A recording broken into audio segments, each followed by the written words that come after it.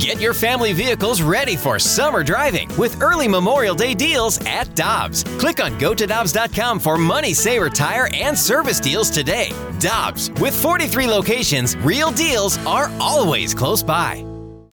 When you need mealtime inspiration, it's worth shopping Kroger, where you'll find over 30,000 mouth-watering choices that excite your inner foodie. And no matter what tasty choice you make, you'll enjoy our everyday low prices, plus extra ways to save, like digital coupons worth over $600 each week. You can also save up to $1 off per gallon at the pump with fuel points. More savings and more inspiring flavors make shopping Kroger worth it every time. Kroger, fresh for everyone. Fuel restrictions apply.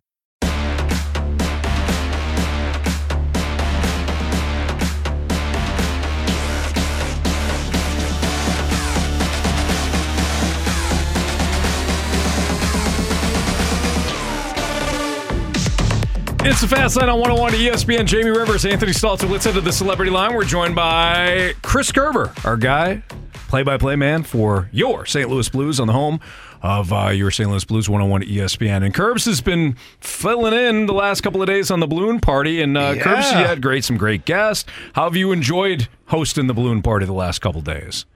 It's good. It's a simple hour. It goes fast, and then you got the rest of the day still. So, you know, that 1 hour of work a day is taxing. Yeah, that's how Anthony rolls over here, too, Kerbs. Oh, I mean, 4 hours. Sorry, Anthony, my bad. Kerbs, one of the items that you were able to talk about this week on the Balloon Party with Coach Craig Berube and certainly independently is good old Sonny coming back to St. Louis. Look, I think everybody here in the fan base really loved Oscar Sundqvist when he played here, but just your thoughts on Sonny coming back to be a St. Louis Blue.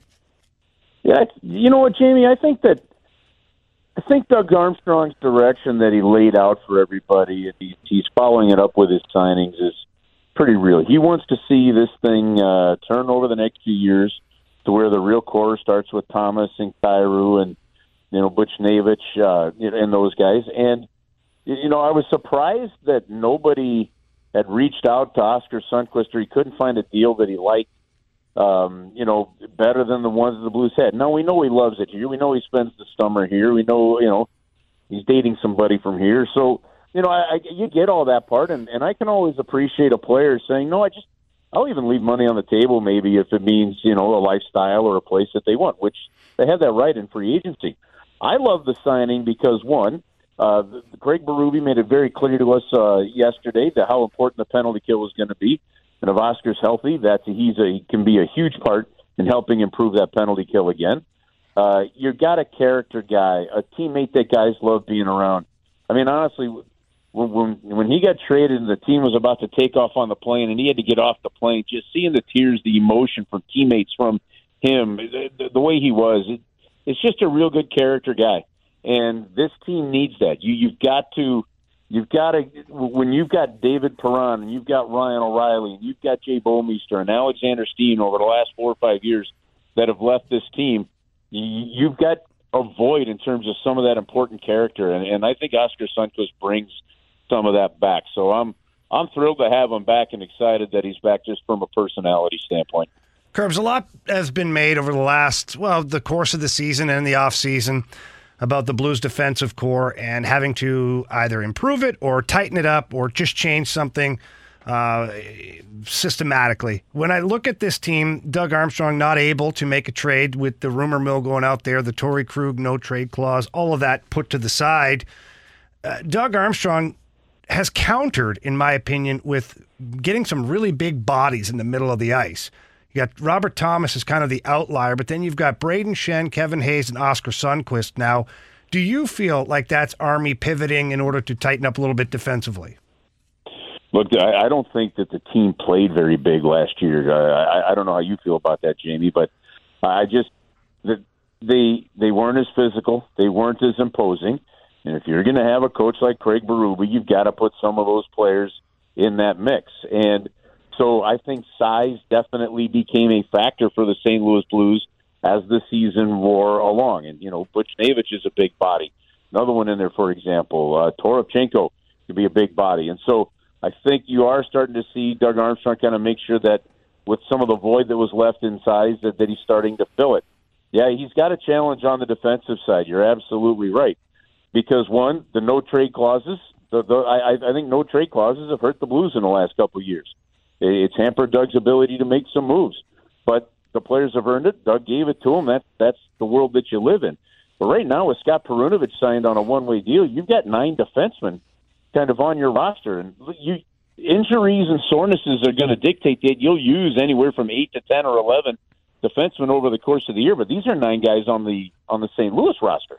And I think you've got to make some room for the grit and determination and growth of Tyler Tucker to play on a regular basis. So whether it be via trade, waving, moving, doing something, at some point in time, I do think there's going to have to be some movement along the blue line in terms of personnel if injuries don't sort them out, as a result of injuries sorting things out. So, and in the end, I do think if there's a way for them to continue to make sure that they've got size along the blue line to match the size that they brought up front, that's going to be a priority for this team.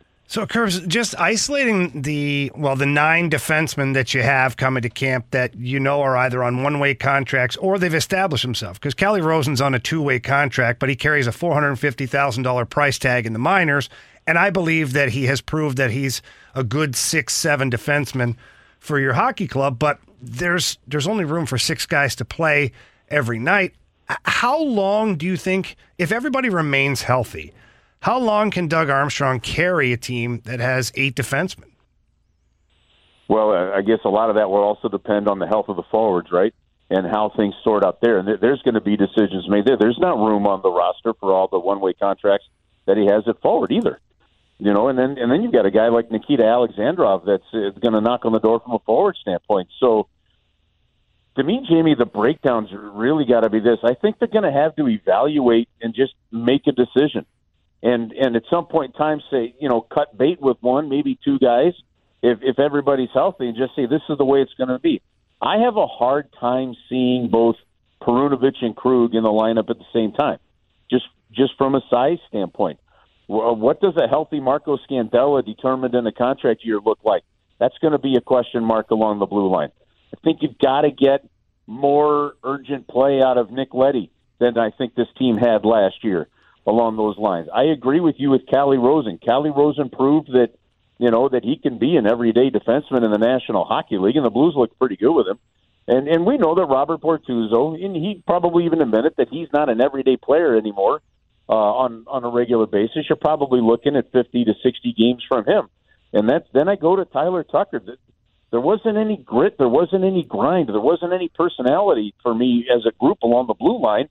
And when they talk about the physicality that Tyler Tucker can bring, and I talked to Al McInnes about it. He goes, first time through the league, you're going to see 10 of them. Second time better. He goes, third time through the league, again, and he realizes the kind of space and the strength that he has. That's when you're going to see him take off. I think they're going to need the growth of Tyler Tucker to change kind of the swagger of the blue line, if that makes any sense. Kerbs, when you go back to the deadline last year, Kapanen, Blais, Vrana, and then, of course, this offseason, Hayes and Sundqvist. When you take a step back and think about the collection of players, and I don't just mean from a cap standpoint, what do you think Army was trying to accomplish if you group those 5 players? I think he's bridging a gap. He's bridging a gap. I don't think he's looking at most of those guys as permanent guys for the future. He's bridging a gap till the likes of a Snuggerud, till the likes of a Bolduc, if he makes it to the NHL, as Zach Dean start to really impact this roster. He's bridging a gap for the growth of Jake Neighbors, to come in and those kind of things. Because to me, and I said on the show earlier today, this is where a real big similarity between the Blues last year, this next season potentially, and the Cardinals really is. And that is kind of a hope, right?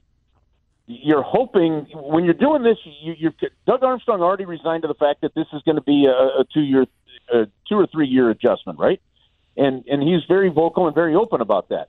But that doesn't mean that you can't make some noise. But to do that, the word ends up being hope. You're hoping Kapanen reaches some of the potential that maybe that we hadn't seen, with Pittsburgh or Toronto. You're hoping Vrana finds his stride again. And if they do, you find lightning in a bottle. You're hoping somebody, Jake Neighbors, whomever it may be, can step up and fill one of the top 2 roles on the left wing.